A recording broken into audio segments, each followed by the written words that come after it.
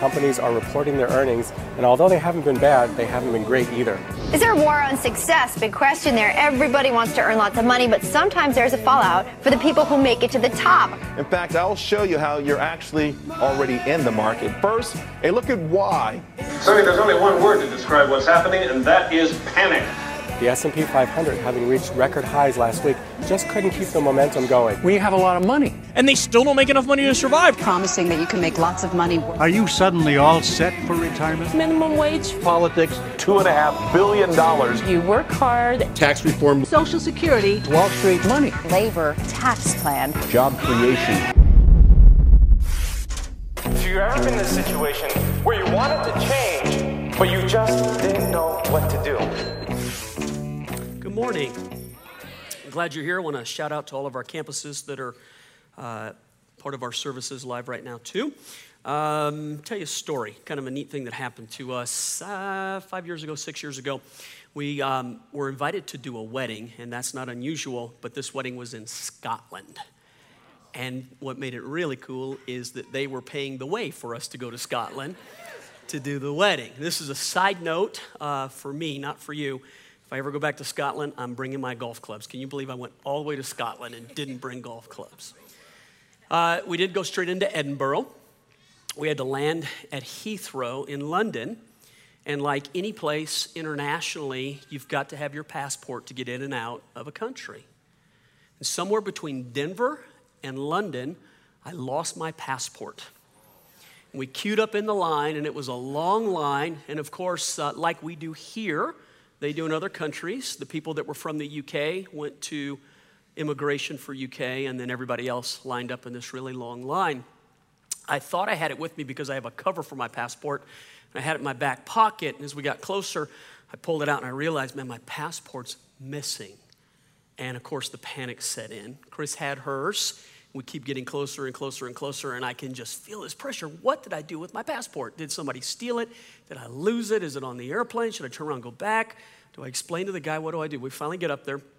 I make Chris go first because she had hers. They let her in. And I walk up to the guy, and I said, I know this is going to sound funny, but I don't know where my passport is. And this guy was not of the humorous American type. With a very straight face, he told me, you need it to get into the country. And I said, what am I going to do if I can't find it? And he said, you will stay here at the airport, and if you cannot get it or get it from the consulate, you will end up on the next plane back to America. Well, then I tried to appeal to his sense of right and wrong, like, hey, man, I'm here to do a wedding. You've got to let me in. And he was not going to have any of it. Searched through all of my stuff, and at the last moment, when the pressure was on, I found it. I had stuck it in a coat pocket. Let's give it to him. He lets me through. Everything's good. Pressure's off. We do the wedding, and all is fine. But it got me just thinking about the document of a passport and how when it comes to certain restrictions, you can either pass right through them or you're held up because you have it or you don't have it. And let me make a connection to you today with what we're talking about. It's Father's Day weekend. I'm going to talk about the blessing of a father, and it works much like a passport in that there are certain things and places in life where we get held up if we don't have it. But if you do have it, man, you pass right through unobstructed. It gives you permission to go places. It gives you ability to walk forward. It gives you the opportunity to enjoy things. And without it, so many times people are hindered. And I'm going to say this in a loving, right heart. I don't care if you're male or female, young or old. Even if you think you're way past this, you were created in the image of God, and part of your DNA that God created is that the Father's blessing is crucial in your life. So maybe just real quickly, you're like me and you never got it. And maybe like me, it's too late for you to get it from your father. Here's the good news. What you did not get by pedigree and DNA, you get supernaturally from a heavenly Father who loves you and blesses your life. So we're able to move forward and do the things that God, that He wants for us more than we even want with the Father's blessing. All right, let me jump in. I'm going to talk about the provision of a father. Maybe I should just explain this. Our series was called Making Change, and we were talking about finances. I'm not trying to raise money for anything. I'm not trying to, not taking an offering even after. But when I looked at Father's Day this weekend and what we were teaching, man, there was just such a conflict in my mind on, do I keep going forward with this or do I acknowledge the fact that it's Father's Day? I'm just going to be honest with you. I'd much rather teach about fathers than I would about finances. It's just something that's deep in my heart. So I made a compromise. Here's the name of the message, The Provision of a Father. How's that? So that covers the finance part, but then I get to talk about dads, which is what I really want to talk about. All right, let me give you a concept. In the Bible, when you read it, you're not just reading stories. You're not just reading how-tos or a cultural event. Here's how we as believers should read the Bible. Everything that's in there is useful to us for how to live life, for how we should approach issues, for how we should work with people, for how we should love, for how we should forgive. And so the stories are there to provide a context to see how to do things. So this is important. Whenever we read about Jesus, the reason that's in there, Jesus is God's heart revealed on the earth to us. So if you ever want to know how God feels about a subject, look at Jesus and how he interacted with people. That's how the Father feels. Does that make sense? Yes. All right, so we're going to look today at the relationship between the Father and the Son, but here's why it's important. It's in there not so that you go, wow, look what Jesus had. It's in there because you're supposed to see yourself and how God loves you. Did you get that? So it's not there to look and say, wow, Jesus really had a wonderful relationship with his Father. It's there because it's God's revelation of how he feels about his children. So I want to give you a neat story about the Son and the Father. It's the first time that Jesus publicly is acknowledged by the Father, at least that we know about. Maybe it happened at some other time in his life, but the Bible doesn't tell us anything about that. This is the first time that we know Jesus is acknowledged by the Father who he is, that he's the Son. And it just talks about this wonderful relationship. And again, the reason I want you to see this today, we're not to look at it and go, wow, Jesus was really fortunate. We're to look at it and go, that's how God feels about us.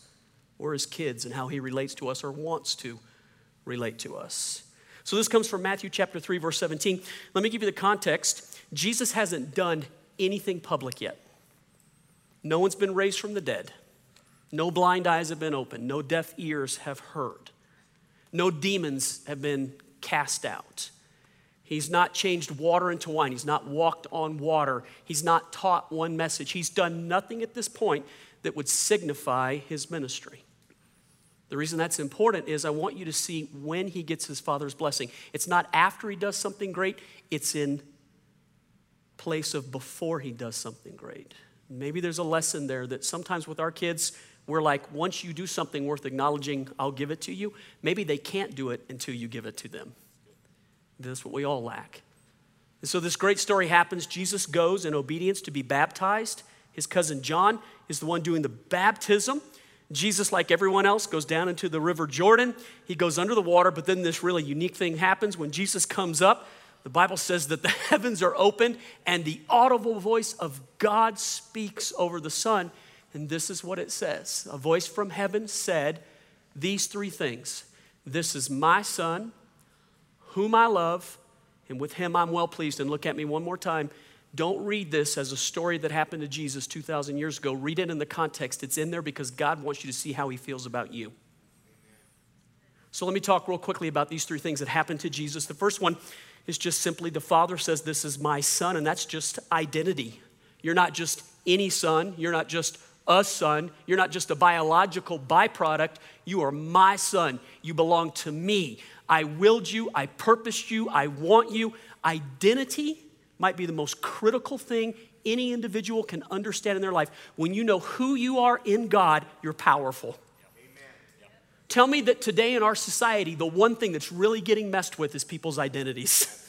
People are so confused on identity today. Who am I? How was I? Why was I? What's my purpose? Why am I here? And here's the most unique thing about identity. Understand this. You don't decide your identity. You discover your identity in God. You discover it. As you walk with him, he reveals it to you. And know this, man, you are not powerful just because you read the Bible or you go to church or you call on the name. You are powerful when you know who you are. Because when you know who you are, dude, you can walk through other barriers that people get stuck at. Amen. You move right on through things. Identity is crucial. And again, I want you to see this story through the lens of it's not the father and his son, it's the father and his children that he's talking to. You're my son. You're my daughter. You're my child. You belong to me. You're not biological only. You are here because I willed you to be here. God, the most crucial thing a person can know is identity. Identity allows you in so many ways. Identity gives you permission to move forward in life. Identity allows you the security to be who you are when everybody else disagrees with it. Instead of having to fit in, you can rise above. It's identity, man, identity. The second thing that the Father says to the Son is simply, this is my Son whom I love. I love you. Let me say this. The word for I love you would simply be affection. You were minted in the image of God. So somewhere in your DNA, and again, I don't care if you're male, female, old, young, American, black, white, Chinese, if you live in the northern or the southern hemisphere, I don't care if you existed 2,000 years ago or you'll live 100 years from right now. Every one of us, because we are human and minted in the image of God, have this one great need inside of us. We have the need for affection. And the people who scream the most that I don't need it are the ones who really do. Know that. The ones who act the toughest, who seem the meanest, probably lack the most affection in life. Affection is so crucial. It is so necessary. And here again, I want to point this out to you. Jesus receives this affection before he's done anything. God doesn't give it to him because of, he gives it to him because he just is. And he gives it to us because we just are. We're his. And the last thing that he has, so he's got identity, my son. He's got love, affection. The last thing that the Father says is the blessing. You please me. Man, the blessing is so crucial in a person's life. It is so important. The blessing, again, it allows us just to simply move forward. Let me give away part of my message right here. It seems to me that as I teach this, a person could sit out there and filter it through their life and think to themselves, I didn't get that. I never received that. You're right, Pastor, it sounds so awesome, but how do you, if you don't have it, again, I'm going to say it one more time, what you don't get by pedigree on this earth, you get supernaturally in a relationship with God. This is the way that he feels about you. It's how he thinks about you. The Bible says, literally, God's saying, I know the plans and the purposes that I have for you, plans for good and not for evil, to bring you a hope and bring you a future. That's how God feels about you. Let me give you 3 things about this story that I think are cool. The first one I've talked about just a little bit. Jesus hasn't done anything when this is spoken over his life. What I mean by the anything, all of the public ministry that we know about Jesus, all the supernatural, all the great things that he did, all of the awesome miracles that we read about, he's done none of those things. So the Father doesn't give him the blessing because he did things. He gave it to him before he did those things. Maybe that's the secret to life. Maybe what we're trying to do is to bless each other so that it makes the supernatural possible in life rather than waiting for someone to do something and then saying, well done. God, it's a powerful concept. John chapter 2 was Jesus' first miracle that we know about. It's the water into wine. You remember the story? Jesus goes to a wedding with his disciples, and while there, they run out of wine. And his mother turns to Jesus and says, son, they're out of wine. And Jesus literally says to his mother 2 things. Number 1, why are you telling me I'm not the one getting married? Literally. And then he says to her this, it's not my time yet. In other words, I'm not supposed to be doing miracles yet. And his mother completely ignores him. Anybody else have that mom? Now here's what I think is so fascinating is that even when he makes the statement, it's not yet my time, his mother ignores him and then tells all the servants there, whatever he tells you to do, that's what you do.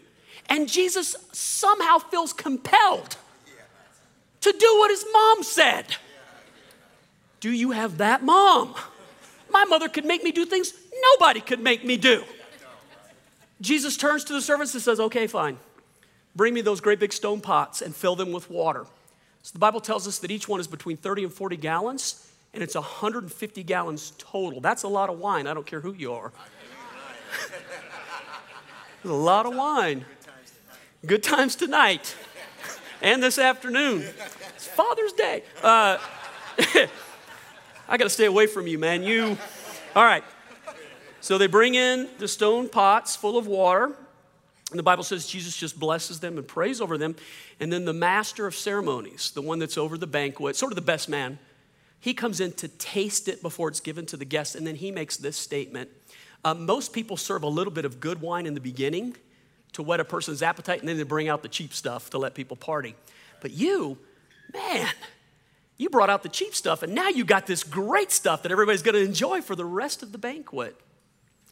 I love that miracle. Let me just give you a thought here. The only time I even use John 2 anymore, I kind of have this deal between me and the Father. Anybody that makes it to 25 years in marriage, I think has accomplished a great thing. It's not common and ordinary. In fact, in our society, it's like making it 75 years. So I use John 2 to do a for a couple that made it 25 years. So I had this neat thing happen to me a week and a half ago. A couple calls me up and says, Pastor, you married us 25 years ago, and it's our anniversary this month. Would you do the recommittal between the two of us? Would you do that for us? But they live in Lexington, Kentucky. And I said, I would love to, but I'm not planning on being in Lexington anytime soon. They said, no, if you'll do it, we'll fly to Denver for the day. I said, you bet I'll do it. What an honor. So they flew in, and we just went over to Flying Bee Ranch, for those who know where it's at, right in Highlands Ranch, and just walked up in there. And there were some pictures we took 25 years ago where we remodeled the same picture. I looked better 25 years later. And they all looked older. It was the most amazing thing. That story in John 2 ends with the master of ceremonies saying to the couple, you've saved the best for last. And what I like to pronounce over people who do things for a long period of time is, look, you did all of this because God's going to give you the best for now. It's for last. You reap the best once you've raised your kids. You reap the most once you've done something for a long period of time. I think that's God's promise over our lives, and one of the things that makes this story so unique. Man, once we just are in that place with him, God, he has things for us the whole time, and it just gets better and better and better. Jesus hadn't done anything to deserve this blessing, but the Father just loved him. And after Jesus was just a son for 30 years, the Father's like, now the best is going to come. The second part about this story that I think is really unique, and a lot of people miss this. This, folks, again, it's in the Bible. When you read the Bible, don't read it to read a story. Don't read it just, oh, that's so cute. Read it to see it's a model. And people miss things because they don't know how to, through the right filter. So let me be a pastor for a second. The writers of Scripture, they didn't write it. This is chapter 2, verse 3. They wrote letters, and some of the letters were very long. Later on, an editor took it and divided it up into chapters and verses so that when we stand up to teach, we could refer to where certain things are so people could find it. Because sometimes if you refer to like the Gospel of John, most of John was one long letter that was written. In the case of Jesus' baptism, people will read chapter 3 and just stop and say, okay, that's a neat story, but they miss the context. So let me give you the context. Jesus in obedience goes to be baptized. When he comes up out of the water, the heavens are open. Now help me with this. The very first audible words that God speaks over Jesus is, this is my, so one more time, this is my, he identifies him. Here's your identity. You're my son. After he's baptized, this is what the Bible says. Most people stop because they think it's over, but it's a long letter that keeps going. The next thing that happens, it says this, immediately after this, the Holy Spirit leads Jesus into the desert to be tempted by the devil. So it's all part of one story. And the very first thing that the devil says to Jesus is this, if you are the... So God says, you're my son, and the first thing the devil tries to steal from Jesus is his identity, yes or no? Yes. And look at me real quick. It is the main battle in your life as a believer. The enemy is not afraid of you going to church, but he is totally fearful if you ever figure out who you are in Christ. Because when you know who you are so powerful. He cannot come in and possess you. He can't come in and take something away from you, but he can lie to you. And if you believe the lie, it's very powerful. How many people are deceived by a lie? And they live their life through the filter of a lie. Now, I told this once before, but it's just so powerful. I'm a freak for nature videos. I've got a little hummingbird nest in one of my trees in the backyard, a little tiny, tiny nest. And I need to have my trees trimmed. They're so overgrown, but I don't want to disturb my hummingbird. So I'm waiting. And I can stand in my second story and look down and see this little nest and watch the mama hummingbird come in and go out. I'm waiting for it to see the little. In fact, I think it's so small I can't see it right now. It's just such a tiny little hummingbird. It's really cool. I was watching, I think, Animal Planet, one of those. And it talked about little baby Indian elephants. And it talked about how they use them as beasts of burden. And here's how they do it. When an elephant is little, they take it away from its mother to break its spirit. And then they teach it to do manual labor, and they use it for the rest of its life that way. Pull down trees and move big rocks, things like that. But something inside of the elephant, when it's little, its DNA, there's a drive in it to get back to its mother. So they can't just take it away and put it next to a house. They have to chain it up. And the way that they do it is they take a collar that has spikes on the inside of it, and they put it around the elephant's leg and then chain it to a peg and drive the peg in the ground. And the baby elephant pulls and pulls, and it cuts into the flesh, and it hurts the elephant. And here's what it teaches the elephant. The more it tries to pull away, the more it hurts. Okay, fast forward 3-4 years, and this thing that weighed 400 pounds now weighs 2 tons.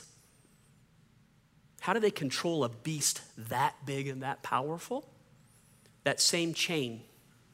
All the elephant needs to hear is the owner take a hammer and hit the stake once or twice, and the elephant believes, because as a baby, as a child, it believed it couldn't do it or it was stuck, and as an adult now, it doesn't even try because a lie holds this huge beast in place.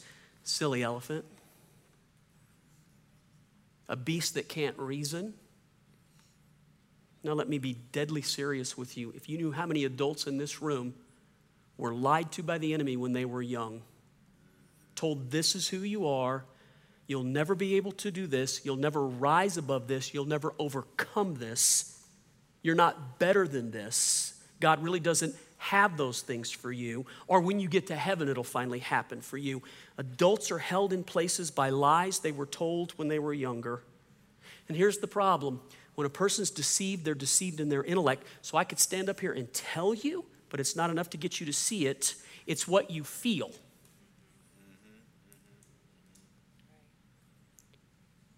Now here's what's cool. This is where truth rises above feelings. Here's the truth. You are everything that God says you are. You are a child. You are an heir. You are a co-equal with Jesus, man. Because of what Jesus has done by the power of adoption, you are a son and you are a daughter and you are an overcomer. You're not below, you're above. You're not the last, you're first. You're not stuck, you're free. You're not lame, you're healed. You're not blind, man, you see. And this is where so many people emotionally locked into a lie. The devil, here's what Jesus said. The devil comes to do these 3 things, but he does it really well. To steal, to kill, and to destroy. If you find any of those 3 things in your life, it's not the proof that God doesn't love you, it's the proof you have an enemy. Jesus said right after that, John 10, that's what the thief does, but I came to bring you life, and not just any life, the life that's worth having. So he acknowledges that the devil does this, but he supersedes it by saying, I came to set you free from all of that.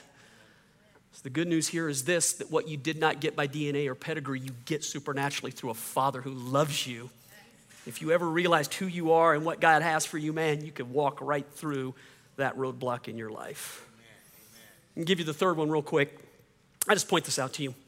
Let me just talk about the priority of the provision or the blessing. When do you give the blessing? When's it important? Before anything else. Come, listen to this. See if you can get this. God is always the initiator of relate. You never have to pursue God. God's always pursuing you. People will sometimes say this, I found God. When I was like 25, I found God. You were too dumb to find God. Forgive me, I don't mean that mean. I'm having fun. It's Father's Day, give me a break. You were too ignorant to know. God is always the initiator and the pursuer. You are just a responder to his goodness and his grace and his mercy. All God wants you to do is say yes. Amen. Man, you don't have to pray, ask, beg, fast, give. God's like, right now, this to you. And if you just say yes to him, the priority of the provision is it comes before everything. Let me tell you when I learned about the blessing. I was in Israel. It was 1994. It was my very first trip over there. And it was Friday night, which is Shabbat, the Sabbath. And our guide was trying to get our group in the hotel so he could get back to his family. He's an older man, probably in his late 70s at that time. He's not even alive now. And I'm just like, man, why are you in such a rush? And he goes, this is the Sabbath. I got to get home. And now I'm a pastor. I have a degree in Bible. I teach for a living, and this guy's telling me stuff I'd never heard before. And yet after I see it through the right lens, it's all through the Bible. And he says, I'm going home to be with my family. He said, all of Israel's about to shut down, pal, for the next 24 hours. You won't be able to go to stores. You're going to have to hang out with your wife.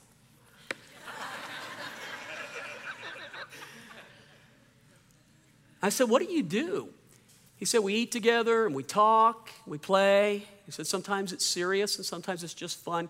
But he said, before it's all done, before they go back home, he said, I lay my hands on them and I just pronounce the blessing of the Father on their lives. And I said, what is that? He said, I just tell them who they are. I tell them what I see, the things that they may not see, but the things that I see and the things that I believe that they'll do. Wow. I had this great idea. When I go home, I'm going to do that. So I went home, and the most Jewish thing I knew how to do was light a bunch of candles. I bought 30 candles. And in my dining room, I turned off the light and I lit all these candles. And I brought all of my children in, all 5, and my wife, and I sat them down. I had my admin, I just got before the Holy Spirit and I just said, help me write what you see. Give me a father's heart. Do you know that's, God says, I'll take out that old, hard, stony heart and I'll put in you a soft, pliable one that can think like I think and see like I see and hear what I hear. How many would like that heart? Yeah, that's the heart I want. Do you know when I stand up here, the one prayer I never fail to pray every time I come up here is, God, let me do this through the Father's heart. Amen. If I have to say tough things or if I get to say fun things, let me do it through the Father's heart so people hear the Father. So I wrote all these really incredible word pictures and things that I saw, and they're not for public digestion. They're not for you. But I had my admin with a program, put it in calligraphy on parchment, and then we framed them, and then I put it right outside the doors of their bedrooms because Deuteronomy 4 says you're blessed when you come in and you're blessed when you go out. That's how God blesses us. And I wanted my children to know my blessing is always with them. It was super powerful. Teenage boys, though, are really weird about stuff like that. And my boys were like embarrassed until one day their friends coming over stopped and read the blessing, and then this is what their friends said, would your dad write that for me? All of a sudden my boys, no, he just does that for us. He can't do that for... Now it means something. Fast forward, they all grow up. Some of them get married and start their own families, but they all move on in their lives. The one thing that every one of them did when they went their own way, they took their blessing with them, and it's displayed in their houses right now. But then this is really cool. As they began to have children of their own, they got the vision. And for all 9 of my grandchildren, in a delivery room, when we could all go in, the very first thing that happened is that those parents would read the blessing over children who had no idea what they're hearing right now, but they're calling it out early. Here's what God did in this world. He spoke into the darkness and created the light. God, the power of the blessing to form things inside of you and to call things out of you that you don't even know are there. See, here's the problem. We don't see those things in us, but fathers see them in us. Fathers see them. You know, the most important job of a father is to remind a kid who they really are when they're not acting like it. That is a tough thing to do. You've got to separate the person from the behavior. Aren't you glad God does that with you? God, you're like, I can't do that for my kid. At least be grateful God does it for you. Be grateful he doesn't send the lightning bolt when your behavior doesn't line up.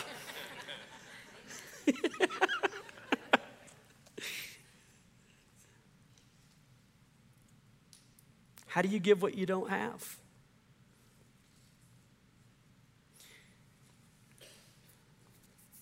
So Robert sits on the front row. If he were to say, Pastor, I need to borrow some money, no matter how fond I am of him, and no matter how much I like him, if he's asking me to give him something that I do not possess, it's impossible. If I reach in my pocket and all I have is a handkerchief and a bottle of nitroglycerin, you have to go here to know why I have that in my pocket. If he asks me for something that I don't have, it doesn't matter how much I want. Maybe the height of ultimate frustration is to want to give someone something that you don't have to give them. Do you know what I'm saying? So you can hear this message through the filter of, wish I had it. I'm going to say it one more time. What you did not get by DNA. What your father was unable, unwilling, or unknowing. Your heavenly Father stands today at the ready to pour out God's blessing on your life, man. Amen. Amen. So here's the great news. I never got it, but I've given it away hundreds of times. Amen. I've given it to my children over and over and over and changed destinies there. And I've given it to my grandchildren now. And the most amazing, miraculous thing is I was never given it, but I've given it away. Because what you don't get this way, you get this way. If you get who you are in Christ and what he feels and has for you. So let me just say this. So maybe like me. Hear what I said. Maybe you're like me and these two things are true. You were unaware and the potential lied untapped. Do you know it's possible to love God, to give your life to God, be unaware of some of the promises that he has for you? So let me show you a cool scripture. This is the book of Acts. The Apostle Paul is writing to a group of believers. This is important. They believe. They love God. They're believers. And here's what he says to them. Did you receive the Holy Spirit when you believed? So they believed. Their answer to him was, nope. We have not even heard that there is a Holy Spirit. So it is possible to love God but not be aware of some of the promises that God has for you. So perhaps you sit here this weekend and you're just like, I was unaware. I didn't know. Now you know. Maybe it just lies untapped in you. Let me give you, it's one of my all-time favorite scriptures. When I forget who I am, I read this scripture to remind myself.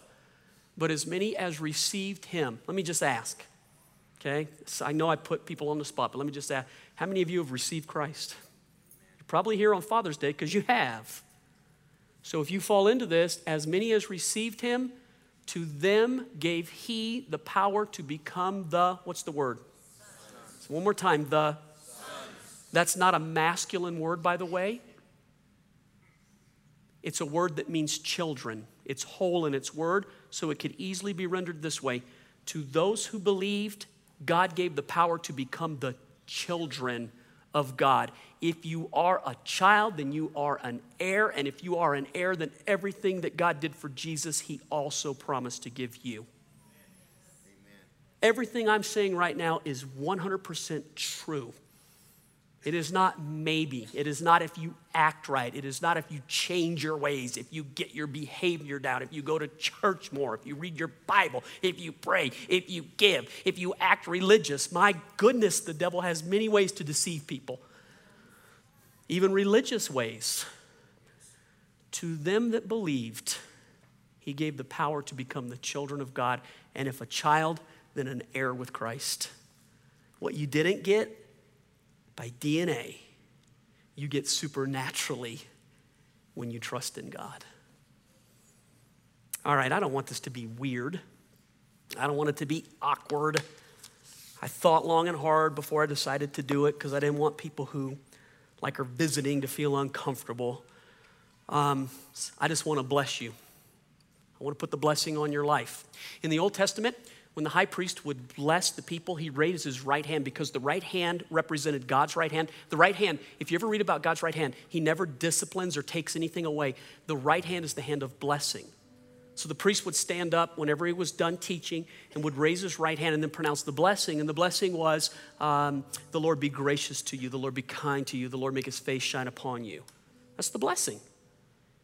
And every time they spoke, when they were done, God would tell them, no matter what you say, bless my people so they'll know they're blessed. And then the people who identified and wanted to be in on the blessing signified by raising their right hand. You'll get it. Yeah. Here's one of the things I pray for you. You're really good looking, but may you get faster in your timing. Jesus,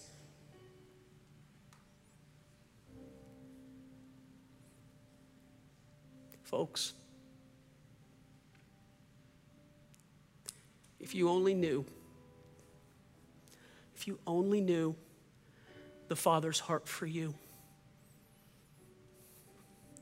if mere words could somehow convey how God feels about you and what he thinks about you and what his plans and his purposes are for your life. The Bible says that eye has not seen and ear has not heard, and it's never even entered into the imagination of a person what God has prepared for those who love him.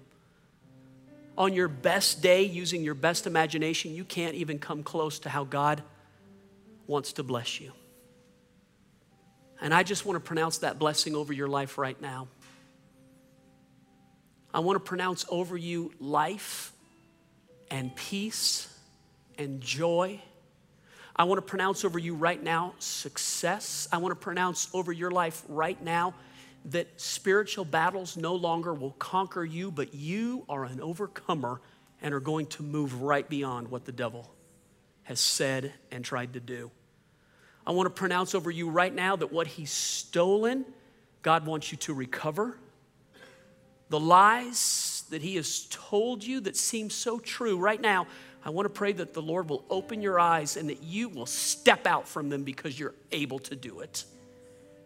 You don't need an incantation. You don't need someone to push you. You don't need some kind of a special meeting for it to happen. You just need to become aware of who you are and what God said and walk out of that cage, man.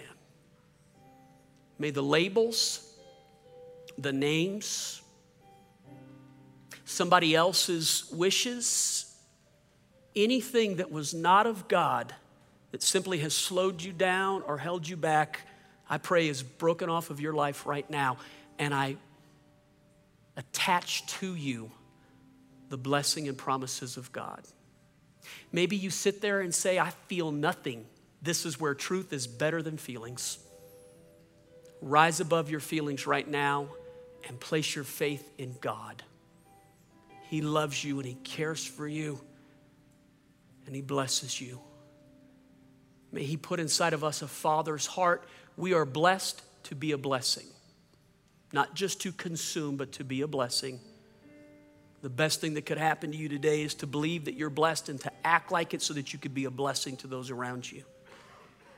And I pronounce it over you now in the only name under heaven by which it's even possible. If you know that name, say it with me right now. It's Jesus. Amen and amen. Happy Father's Day.